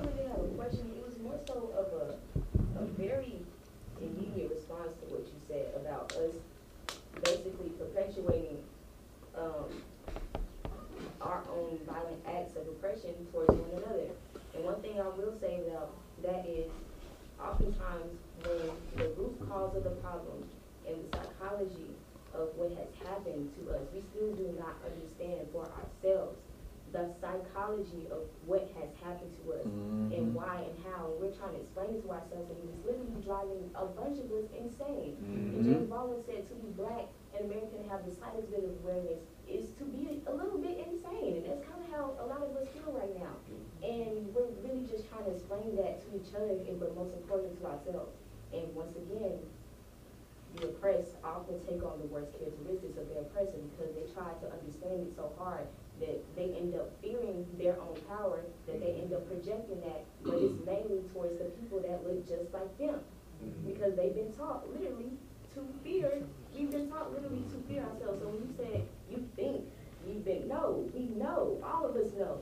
You know that too. So I didn't understand why, like you said, you think. Everything in this country has proven that. It's not even as far as miseducation, it's a misdirection and a trying to eradicate the essence of our souls. And they do not understand why we refuse to break. We literally will get up, look them dead in their eyes, smile in their face with pure joy and power and say, we still are willing to love you. We are still willing to forgive you. And some of us are even as far as willing to forget what happened. We understand that everybody wants to be free. No matter how they go about that, it's freedom that everybody is searching for. It's understanding that everybody is searching for. Everybody is a God, no matter how they choose to use their power. Magic is real, but so is wickedness. But all of these things are true, and none of them neglect or make anything less true, but it's the fact that we all really need to get better at just accepting the whole truth, all sides of the truth. Everything is 360 degrees. A circle is 360 degrees, which means it represents complete and full knowledge.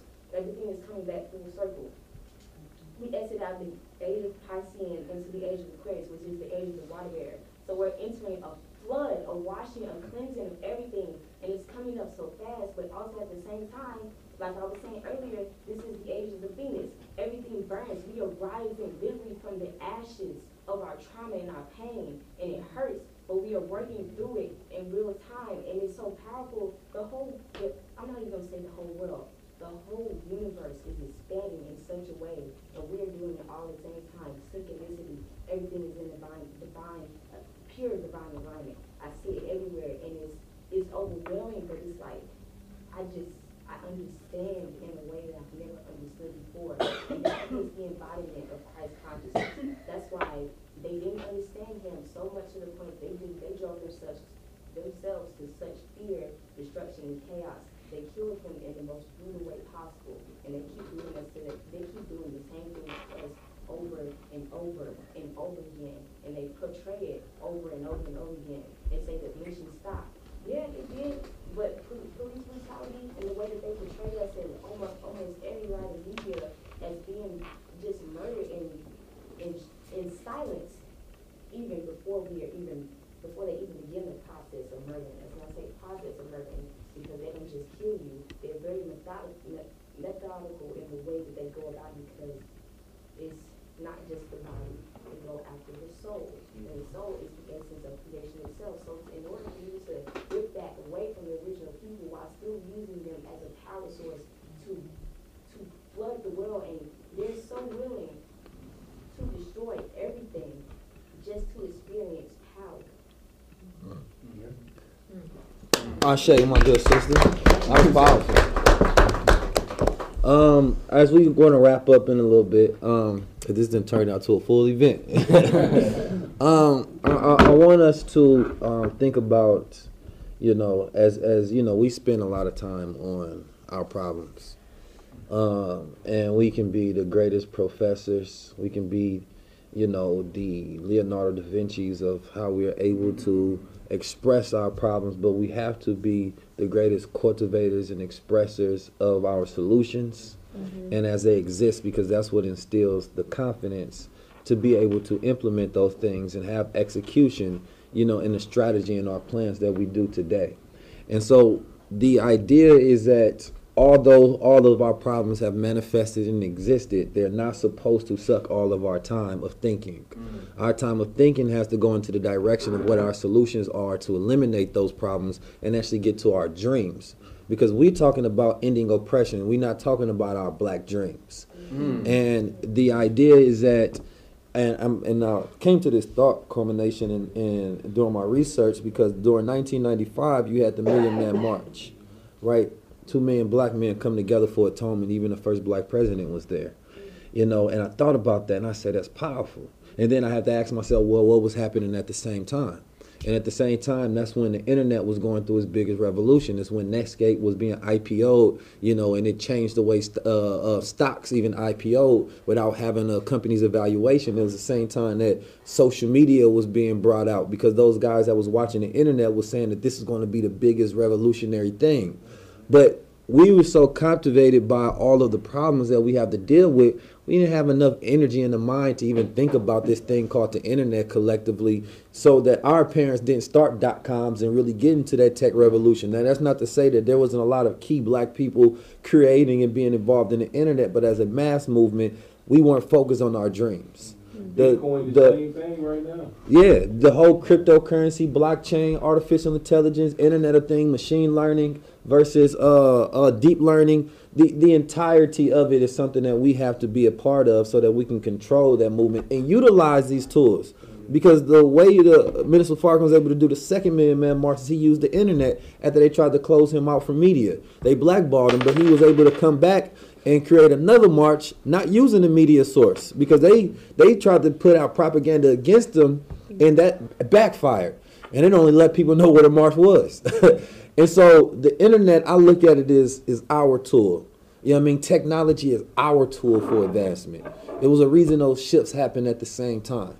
And if you look at fast forward now, the last march was the women's march. At first it was a men's march, and men represent the conscious, women represent the subconscious. So the new shift is we have to deal with everything at the root of our subconscious activity, and that's how you change a paradigm, is on a subconscious level. And that's why the woman has to be raised up, because that is the solution. You know, and that's why so many women are in politics right now, are in fields of tech and industry and in the stocks and all of these different things. You're seeing all of these beautiful black women doing these things, but at the same time, they're trying to pit the black woman against the black man for that reason. Because if one rides without the other, then there's no balance. But if they both ride together, then we take over the planet. You know what I mean? So if anytime you want to have a conversation with anybody, and if somebody's coming with some anxiety or depressive thought, if you want to shift the conversation, you focus on their strengths. You focus on the things that they're good at to even reverse that energy within a conversation. And in black people, we have to propagate the conversation towards our strengths, our values, and our dreams and ideas, and the execution that we can use in order to build outward. Because we don't have excuses anymore. We only have reasons now. We only have tools now. And of course, we have to get past the white patriarchal intellect, meaning everything that stimulates from his mind, his time, his design, everything. Like, I don't know who designed this building. Where the good brother at? I think he left. Oh, he left? Oh, no, no. Who did the design for this building? I did. See, I can tell it was a black man that did this. You know what I'm talking about? If it was a white man, it wouldn't look this good. You know what I'm talking about? We in the black intellectual, a design right here. And I want to get to a world where we get to see our designs around us instead of square cubicles of programming, because everything is meant to just program us. You know what I mean? But when we design things, we not design things with that square white patriarchal intellect now, because we've been here so long. We reference some of his thoughts in our construction, but we're always going to add that Wakanda twist to it, that this is a scientific laboratory, but it got graffiti on the wall, because that's how we truly would design things. So I want us to get to that point of what type of world will we create if it was based off our minds. You know what I mean? We wouldn't even go off the clock system. We were given that. We wouldn't even go off the language. We was given that. We wouldn't go off his religion. We was given that. We wouldn't go off these excuses. We were given that. So even when we celebrate the first black person, we're only celebrating our opposition of oppression. We're not really celebrating our greatness and our evolution, because we're talking about that's the first black person that did it, but that only the first black person is because we've been oppressed and not given those opportunities to do something. So that's not really a reason to celebrate. A reason to celebrate is to do something, because that's our dream that we're fulfilling, to evolve and come together as a people. So, just wanted to leave that thought in the minds of us, because we no longer have excuses. We have every single tool of power. And when we look at it like that, it allows us to ask the right questions. And when you ask the right questions, you get to, like, here's the thing. If everybody asks themselves, how can I get, 100% more results within my life, whether it's money, whether it's finances, whether it's my business ideas, whatever it is, how do I get there? Now, you take that question, right? And then you become obsessed with it. You know what I mean? You figuring out how to answer it in every single way possible. You know what I mean? From whatever source who has a thought on it. Then after you obsess over the question, then you obsess over the execution. You know what I mean? And so those are the 3 steps you have to, because a lot of times it's not even about the answer, it's about the right questions. You know what I mean? And there's a lot of questions that people don't know how to ask themselves in the first place, which don't lead to the right answers. What are you not asking yourself about your current circumstances that won't allow you to get to that answer? But once you get the answer, you can't be a procrastinator. You know what I mean? You have to do. Say then be. Do then is. You know what I mean? But we're stuck on this, I'll do it later. Or maybe not right now. And once we get away from the procrastination stage, then we get to the execution stage. And we don't have any excuses. We don't have any excuses except the ones that we accept and the ones that we create. And we can get sucked up in social media and technology, but we're supposed to remember it is our tool. And if you are complaining on it, then the tool is using you. If you're executing on it, then you're using the tool. You know what I mean? And this thing, I'm telling you, this technology is going to get dangerous for us, because you may be talking and complaining to someone and talking shit to someone on social media, and it may be a bot. It may be an artificial intelligence bot. You know what I mean? Because they know how to tweak and, mess with you. You might not even be speaking with a real person, and here you sucked up on social media getting mad at this racist devil. This devil don't even exist. You know what I mean? So you got to be dangerous, because they making it to where we have a collective cybernetic consciousness, because we throwing all our ideas, our thoughts on the internet daily, and a person is collecting all of that data so that they can make an algorithm that will know exactly how to push their buttons. So you have to remember not to get sucked up in this thing, but to use it. And that's why I don't want us to be the greatest app users, but the greatest app developers. Because if they took away Apple, then so does everything, our Apple Store and everything that they created, the Instagram, Facebook, all of our media, all of that stuff. But if we create it, then it still lives on in what we have going on. And so that's why, like, me and my brother, shameless plug, got the Black on Demand, created our own streaming, because he lost his YouTube, but now all of the stuff that we put on that platform, we get to still use. You know what I mean? And so it's about, how do you become sovereign? You know what I mean? And how can we use these tools of today to create that sovereignty? And anybody that has a question on how we can create collectively as a people first becomes the greatest example of the change that they want to see, and then produce images of themselves and other people through the vision that they're able to impression. So if I become the greatest speaker in the world, the greatest thinker in the world, the greatest businessman in the world, have the greatest marriage in the world, I can teach you how to do all of those things. You know what I mean? Because I know it from experience, and then it allows me to give the empathy, because I was once on that side. So you may be seeing me and I'm seeing you from this side, but I can go on that side and teach you what it looks like to be on this side. And you can go up. So as we travel around, and I was on a panel about being about Dallas yesterday, about being transplant and all these different things. And I told the sister that the black diaspora is all the same no matter where you go. You know what I mean? And therefore, this information, this knowledge allows you to be a universal thinker, and I can see the perspectives of all different people, but maintain integrity of knowledge that I have, because it works in shifting our minds. And last but not least, to what my brother was talking about earlier about the different toys that we use, the developing ages between like 1 through 7 is when we don't have true consciousness. We just have a mind that observes. You know what I mean? Our state of neural thinking is just observe, take on, observe, take on. So around 8 years old and beyond, those are all the programs that we're using. You know what I mean? From the food that we eat, from the things that we watch, the way we think about a lot of different things, that's when we take in our programs. And the dangerous thing is, like you say, not a lot of people go back and do that auditing of all of those programs that they took on. Whether it's from finances, and we've seen what our mom and dad was talking about with finances, or lack of them giving us education on finances.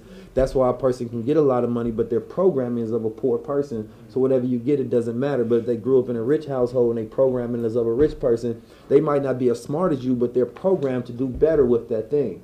So you have to go back and do those reprogramming, and so you can shift. And that's why I say update your program to change your paradigm, so you can shift, because we've been programmed towards liabilities. We've been programmed towards, professing the problem, but we haven't been programmed to solution-based thinking. Right. So if we program ourselves to, there are no more problems, there are only solutions. You know what I mean? For every solution, there's a question that I can answer and then execute. We look at things totally different, not just from a positive mindset, but from a solution-based mindset. And that's where I want the globalist thinking of black people on the planet Earth to be. Because if we came together just within 1 hour of unity, we'd be able to change the world. Speaking of shifting the paradigm, how many of y'all ever been to college in the room? Anybody been to college? Wow. I'm the only person in here. Hey, at least I dropped out. No, but look, who dropped out of college? Hey. How many of y'all paid to go to college? You was paying to go. Yeah, y'all paid. No, like out of pocket. Yeah, or loans. How many of y'all was on scholarship? How many of y'all would love to go to college but get paid to do it? Like they're paying you to do it.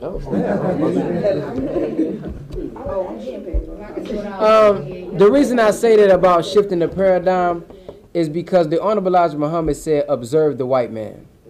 And Derek Gray said something that was so profound. He said, infiltrate, educate, then vacate. So when you think about your job, why are we picking the jobs that we are picking? Are we picking them because, oh, I just need money? Or are we being strategic in why we picking our job? And I want to lead in back to Brother 19 Keys in his story about when he worked at Prada. And the reason I'm saying that is because some of us can be getting paid to be educated right now. What I mean by that is if I want to open up a restaurant business, why can't I go work at a restaurant and learn how they do it? If I want to learn how to do social media managing, why can't I go intern or work at somebody else who's doing that and then get around the boss and ask them questions? See, a lot of times we don't have that kind of vision or we don't have that kind of thinking. We just saying, oh, I got to go back to the plantation, got to go back to the job. But if we change the way we think about it, we can actually be getting paid to educate ourselves. But it all depends on our attitude. Attitude really matters.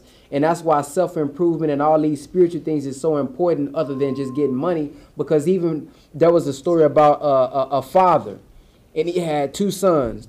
One son said, I'm not going to take care of my child because my father was a deadbeat. Now, the other child took care of his son. Can anybody guess why he took care of his son? For the same reason. For the same reason. So it's all about the attitudes that we have. So we change the way our thinking right now. Maybe tomorrow you already working at a job that's similar to your dream, that's similar to your goal. So instead of just going to work saying, how can I get this done real quick? Really see how you can learn the business. You know, educate yourself about the business. So we have to think about our end goal. Yes, I may be working for the white man right now, but I'm trying to gain these skills so I can eventually build for my nation. Yes, I'm working for them, and I don't want to be here right now, but I got to change the way I think about this because eventually I need to use these same tools and education that I learned eventually for my people. But what happens is we don't have that eventually for my people mindset, so now when I'm going here, it feels worthless. And it is worthless because now you're working a 9 to 5 and you making all this money, but you may be, a lot of us working check to check. So I can't even enjoy my money. So we already know what you do. You're going to go to work. Brother Malik broke this down today. He said you're going to go to work. Then once you come home, you're going to get something to eat. Ask the children, did they do the homework? You ain't going to check the homework. You do your homework? All right. You know, then you going to bed. Then on weekend, you're tired. So we love Fridays because now I ain't got to work, and then we hate Sundays. And then what happens is we feed this same programming into our children. Go to school, get a good education, get some good grades so you can work for somebody else. And then we wonder why the children are so rebellious because I've seen you for 18 years of my life. You live in this lifestyle and you miserable every day. So it makes, I kind of understand why some people go to the streets. Why? Because everybody who businessman, you too busy to come show me an example. Everybody who's supposed to be, you know, successful, y'all too busy in this world, caught up in this world to come show me an example. But guess what? The drug dealer, he came and showed me an example. He put me on. He gave me $50 to go score this, do this. So now we can't be mad at the youth because to me, the brothers who doing that stuff in the street, they just misguided businessmen. You mean to tell me you can have customers and you can make all this money and you got to watch out for the police and the D-boy down the street that want to take your spot? Man, that's a powerful brother right there. So all we got to do is go down there and educate him, so much so the Honorable Elijah Muhammad said you never have to condemn a dirty glass, just put a clean one next to it. But you got to put the clean one next to it, not just be a clean glass. We got to show them an example like the brother was talking about. So I would love for you to share how you use Prada and what you were doing for Prada to now be doing something for yourself. I did the system of what Derek I want to stow the information, but you have to be intentful, right?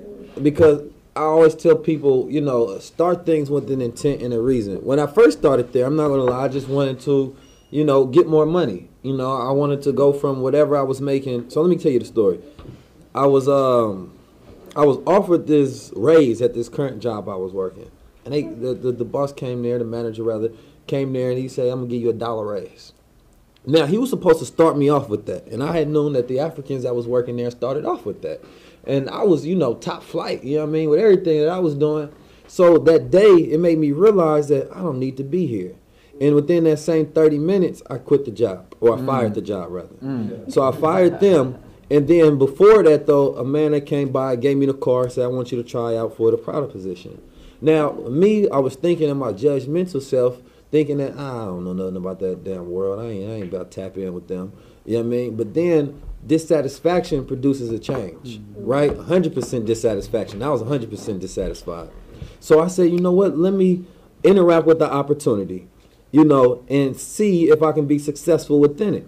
So I went to the different interviews, like 3, 4 interviews I had to go through. But I've never had an interview where I didn't get the job.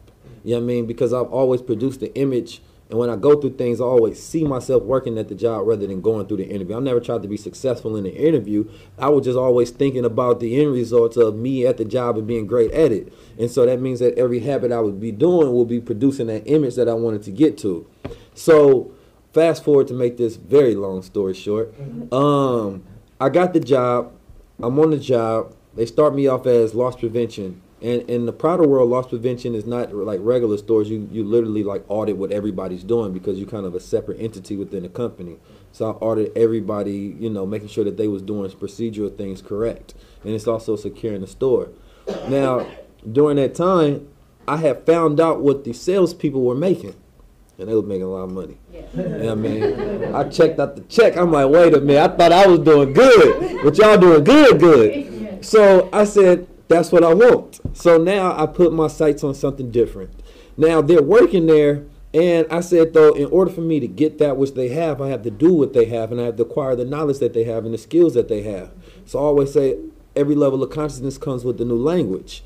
And that new language will allow you to interact with new opportunities because you're going to understand new things and express yourself in new ways. So I had to start learning Mandarin. I had to also start learning sub-languages was already built into like the English language, like luxury. I had to learn sales. So once I was able to observe them and learn and take on a new program, and an opportunity came up for a new store that was being opened up. And I asked the manager, I said, let me go over here and help them build the store. So he didn't know this was step one of the plan that I was about to implement. So he messed up and signed off of me. And later on he revealed, like, I don't even know why I signed on. And he's like, I didn't even mean to. Hey, look, I had some powerful things going on. So I went to this store. Now they didn't know. So to paint the picture is this people flying in from all around the world within the company. Corporate people from Italy, managers, blah, blah, blah, blah. So nobody really knows each other there. So I'm going in there and I'm just telling people what to do. I'm like, yeah, put that shelf up there. You do this, you fold this. So they seeing me and they like, hey, who is that over there working? So the people like from Italy and everything. So I implement my strategy. I asked the manager that was going to be at that store, I said, look, you need some people of my caliber that's been in here working for a while. And he was so fresh and he knew nothing about the world of Prada that he was like, yeah, please, I'd love for you to come. But it wasn't really up to him. So I just had to get that on board first. You know what I mean? You got to be strategic. I'm very strategic. So as I got him on board, I had to go through another guy who I did the interview with, which is one of those 3 interviews. And I asked him, like, what you think about the idea of me signing on and everything? He was like, I'd be cool with it if so-and-so is cool with it. It was like this corporate manager that I have to do this HR thing with. So before I got to her, though, I went to day one had started of the grand opening. Now they had deeply they didn't understand the capacity of what this grand opening was going to do, and it ended up doing like over $1 million the first day. But I had understood the way that the company was moving, and I understood the culture of how the Chinese people worked and the culture of Prada so much that I kind of anticipated that this store was going to be great because I was looking at the type of product they was putting there versus the product that they had at this store. And I'm like, this is the same thing because it was an outlet store. So I said, these people, this start to do amazing. So the first day, I'm slanging everything. You know what I mean? I'm speaking Chinese. People was looking like, who the hell is he? But it was dope because the day before everybody from Italy had left, they had requested to see one person, and that was me. And everybody didn't even know why. Like, they never do that. It's like, why they came to see you? And it was just like, hey, it's Sakuzi, hey, bye-bye. You know what I mean? So I'm like, okay, cool. That's just the God powers. You know, I got the God complex, so I just chump everything up to the God powers. So they came, blah, blah, blah. I asked one last person that I was going to ask, and he was like the manager over the whole West Coast or something like that. And so, you know, he said yes, but he said something to that fact that you need to be more polished. That basically means that I probably is too ghetto or something, you know. But those are the things that I wasn't willing to sacrifice, because I realized that in that state, as long as you're the top man there, they're not going to fire you. So that's what I decided to do, is just make myself the top person. Now, you know, this story goes towards everybody has signed on but the manager, the person I was at the store with. And so they told him about everybody agreeing to it. And after they agreed to it, he had to agree. And so he reluctantly pulled me to the side, and he, in a long, drawn-out speech, and was like, yes, I was thinking about promoting you in the next 3 years. And I was like, you got your plans, I got mine. And so he reluctantly said yes, because he knew that I was going to quit if he held me back, because that was going to be a significant boost from like 30,000 to 6 figures, you know, within like 6 months at the company. And so he said yes. And then it's like another person needed to sign on. It was a long, drawn-out process. But I was able to get in that company because of the process that I went through. And I thought about the entire process of me. That first job was like 17,000. The next job was like 30. The next one was like 6 figures. And each point in time, I had to be dissatisfied. I had to continue to learn. I had to continue to grow, and I had to use that journey. And then fast forward, me taking, in that first year or so, like $3.5 million. And like the next person that was under me was like $1.5 million, like under that, just to give you like a take on. I was selling crazy. So I took all of that information, because over the time I started like managing stores. I started doing the visual. I started learning everything I could about that company, because I started to respect how they built the company. And how they built the company, it allowed people to see the value in it. Because I was like, why would a person pay $30,000, $40,000 for something? But it's all of the work that they put into the image of these products, the people that they hire marketing, the PR that they hire, the sports that they get into, the placement. Like, this company has been around for 100 years. You know what I mean? So I said, as I learned to respect it, then I wanted to take the information on how they created their clienteling system, not just having customers do a transaction. They wanted customers for life. So they would get all the information for the customers, call them on their birthdays, check up on anniversaries, seeing how things are working, reference, offer them new product, visualize. Everything in their system was meticulously done for some particular reason, visual, everything. So it got to a point where I made the money, and I realized that's not why I was in the company. I was in there for the journey. And, you know, and that's why I came up with my thought process. Life is about the journey, not the destination. Because as soon as you make a destination, you create an expectation. If you don't live up to the expectation, it causes a depression. And so after I, you know, got to that place, I wanted to fire my job. I told them for like 6 months I'm going to be quitting. That was just to prepare them so they didn't have no expectations upon the work, the quality of work that I was going to be doing. You know what I mean? Because they were scared of me leaving. So I left there, and I wanted to do for self. It was around the time of the Second Million Man March.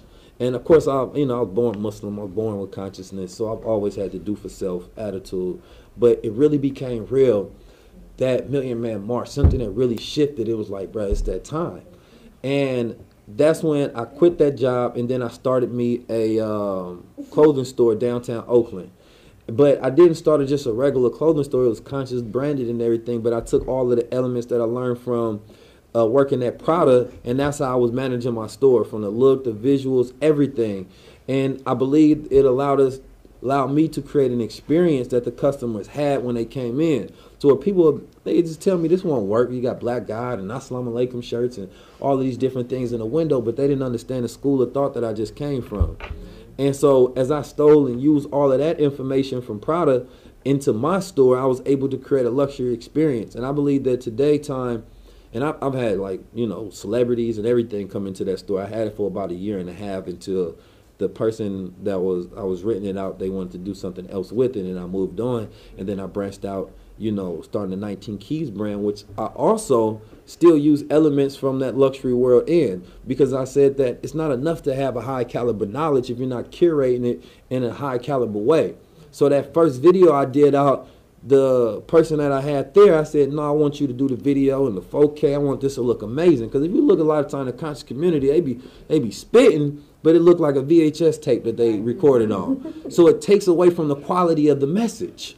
So I said, no, I want to give my velvet crown. I had my Fresh Panther jacket that I just made. You know what I mean? I took proceeds from the college that hired me, and we created this luxury production. And I did it from all of the knowledge that I got along the journey. Each journey was propelling me and preparing me for the next one. And so when we put out that first one, they all started to go viral. And now that I look at it from hindsight, you got to look at it from the eyes of the people. Even in the conscious community, here's a brother coming out of nowhere on site, but the quality of his messages is great, and the quality of the images that he putting out there is great. So everybody was like, this is a paradigm shift within itself. And so that whole entire message is more so, and now, you know, we're doing the shifters, we travel around the world, we're doing a bunch of different things. And the whole entire message is, you know, you have to, every time you do something, you have to have the intent first set out, what you're going to do and what's for. Then you create a strategy, and then you execute upon that plan. But wherever you at, that's your school. So when I was at Prada, that was my school. I was there for 4 years, so I got a 4-year degree. You know what I mean? And a lot of people are at jobs or in places, but they're not really growing through it. They're just going through it. So when they exit those places, they didn't really take much from it but a check and some complaints about how much they hated their job. So for me, I said, no, if I went through it, I want to see how I can utilize every piece of knowledge and information that I got there and utilize it in the real world, or, you know, just the world period, because everything is real, honestly. In the real world, as far as how I can take that and build a brand outward. So whatever job anybody has in here or whatever business you're doing, it may not be to be just in that thing you're doing now. It may be preparing you for that next thing, because life is about graduating points. You don't got to get a degree or wait till 4 years or a school to graduate. Every single day you're supposed to graduate from yesterday. You know, so, and if you're on that constant state of graduation throughout life, then you'll find yourself consistently evolving. But the points in that was, you know, update your language, interact with opportunity, don't react to success, don't wait for somebody else to do it for you to know it's possible, be the one to interact with it, have a non-judgmental mind for superiority of thinking, because as I was judging Prada, I would have never interacted with the opportunity. It wasn't until I let that go of my current paradigm I could interact with a better opportunity. And then thirdly is, you know, wherever you are, it's your school, and that's what you're supposed to learn from and use. So, all right, family. That's all we got today. And it's 9 o'clock, so we gotta wrap it up. But mine gonna be real sweet. What really got me to quit my job, man, I was working at FedEx. Y'all probably already know my story. I was working at FedEx, right? And I said, man, I'm throwing 500 boxes a week on this bad boy on this truck. And I said, man, you know what? If I got up the next week and I said, man, let me throw 600 or 800 boxes this week, my check's still gonna be the same. But if I had my own business where I have my own trucking business, or I have my own business where I'm doing that, the harder I work, the more I work, the more money I'll receive and benefit. So at that moment, I realized, man, a lot of people are using our gifts to benefit themselves. Mm-hmm. And if and a lot of time we don't know who we are, but other people know who we are. And if those people know who we are and we don't, they'll use what they know about us to their own, you know, benefit and, you know, our degradation. So that's my story as well. But, oh, somebody got a question. Oh, hold on. Let me let the camera get close, because it's going to be powerful because the youth is speaking now.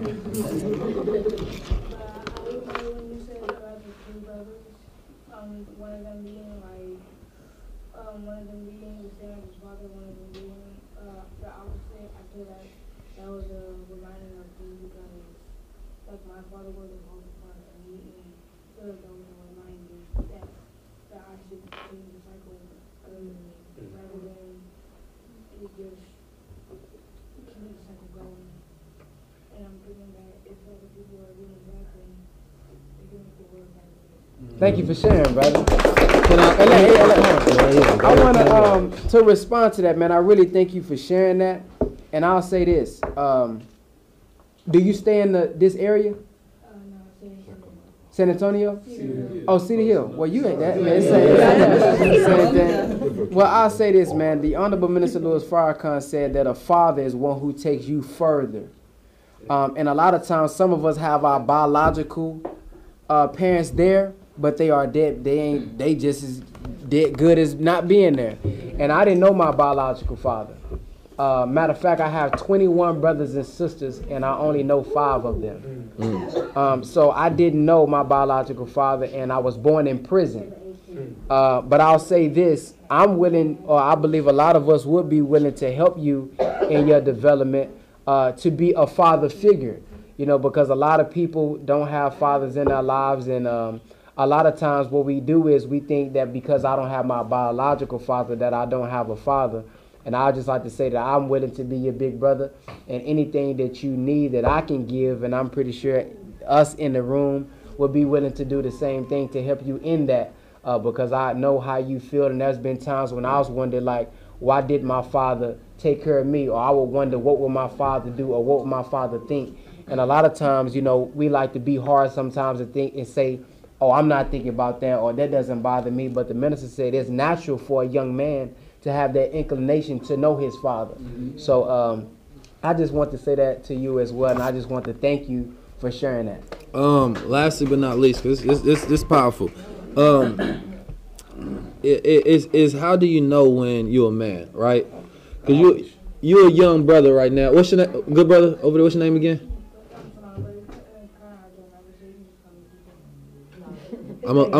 Yeah, Taman is very easy for me. I know a Taman. He was a solid brother. Yeah, talk about. But all I was gonna say is, and we can get the camera brother in here.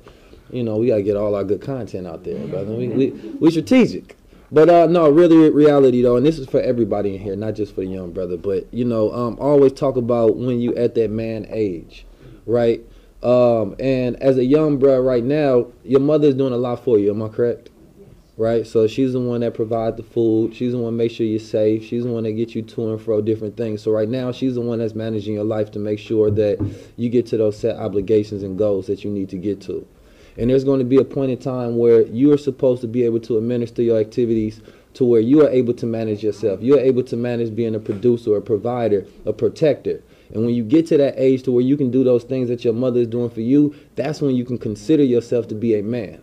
You know, because then you'll be able to man-age yourself, meaning you'll be able to manage yourself. And so a lot of times we don't know what it means to be a man, so it's hard for us to come into something where we don't have the understanding of what that vision is. So as a young man, if you want to grow into finding an example of a man, we all have to find somebody we can pattern our thinking off of. You know what I mean? And so in that adulthood and in that growing, it's not a particular age that you get through. It's particular principles of character that you develop along that journey that will allow you to become a man. So I just kind of wanted to, you know, relay that. And that goes to everybody in the room as far as men, because there's a lot of males, but there's not a lot of men, you know, and there's a difference because you have to have those qualifying things that make you a man. It's just not an age you get to and you just magic that I'm a man. Right. So appreciate it. Yeah, let's end with the brother right here. I just want to encourage the brother because, like, I teach 6th grade, and I'm guessing you're in about middle school, right? 7th grade. We need some leaders like you, brother. I'm watching. I'm in McAllen. I'm sure you probably see the Hill, right? Somewhere in City Hill. City Hill, DeSoto, Lancaster, Duckville, terrible. So we need more like you. So you have to make sure, man. I remember when I first started listening to the Minister Louis Farrakhan, he always talked about make sure you're being on your post. You got to know you're on your post every day. I learned one of my grandmother's favorite quotes was a hard head make a soft. Yeah. I learned the hard way, but I realized I was always on post. So you got to realize you have a light on you, man. So as you walk through the school, just know somebody's going to disagree with you always. Somebody's going to dislike what you do, what you say. Stick to your guns. Like I like what the minister say. Make sure you have the testicular fortitude. That's right. Yeah. To stand on the word that you know is right. So I just want to encourage you, man, send love to you. Keep doing what you're doing. All right, now if anybody want to get crowned, let's tap in one time. One more thing for the look. Who won that crown? Oh, that's a good question. Oh my God. Let me check. Let the youth. Go ahead, let the brother speak.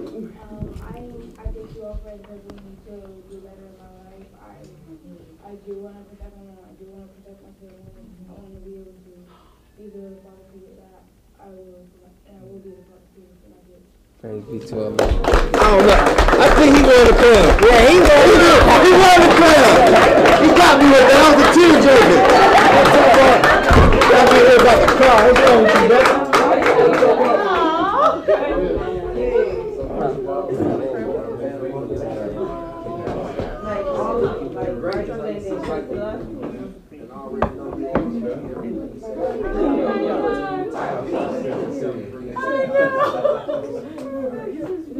Excuse me, everybody. Before everybody who all do the meal prep and they got their own clothes?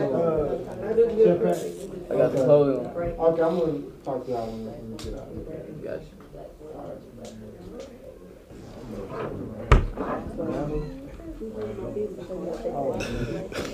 No, I that's how much I wasn't playing on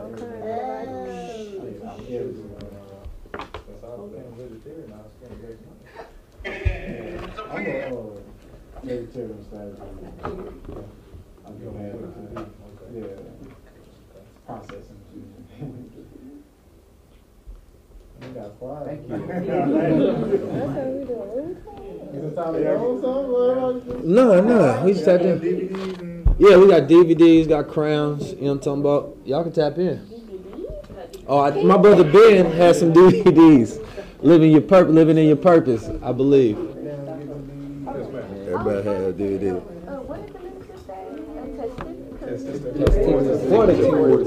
Brother, which one you was trying to grab one time? I have to grab one from you later. Okay, that's fine. I also wanted to know the idea behind how this technical vision, what this is about. Well, you know, the reason I say that is because hey, listen, family, if you want to learn how to build your own banking system, yes, I said it, build your own banking system. We have a wonderful course, over 30 lessons, 25 hours of content that also comes with a 268-page textbook. Yes, textbook that's going to teach you how to build your own private banking system with your family. And let me tell you something. You don't have to be rich in order to do it. Inside of this, go to privatebankingblueprint.com, privatebankingblueprint.com, and we're going to show you exactly how you can build your own private banking system for your family. Guess what? Say bye to credit. Say bye to debt. I'm going to show you how to do it with our Private Banking Blueprint. See you there, privatebankingblueprint.com.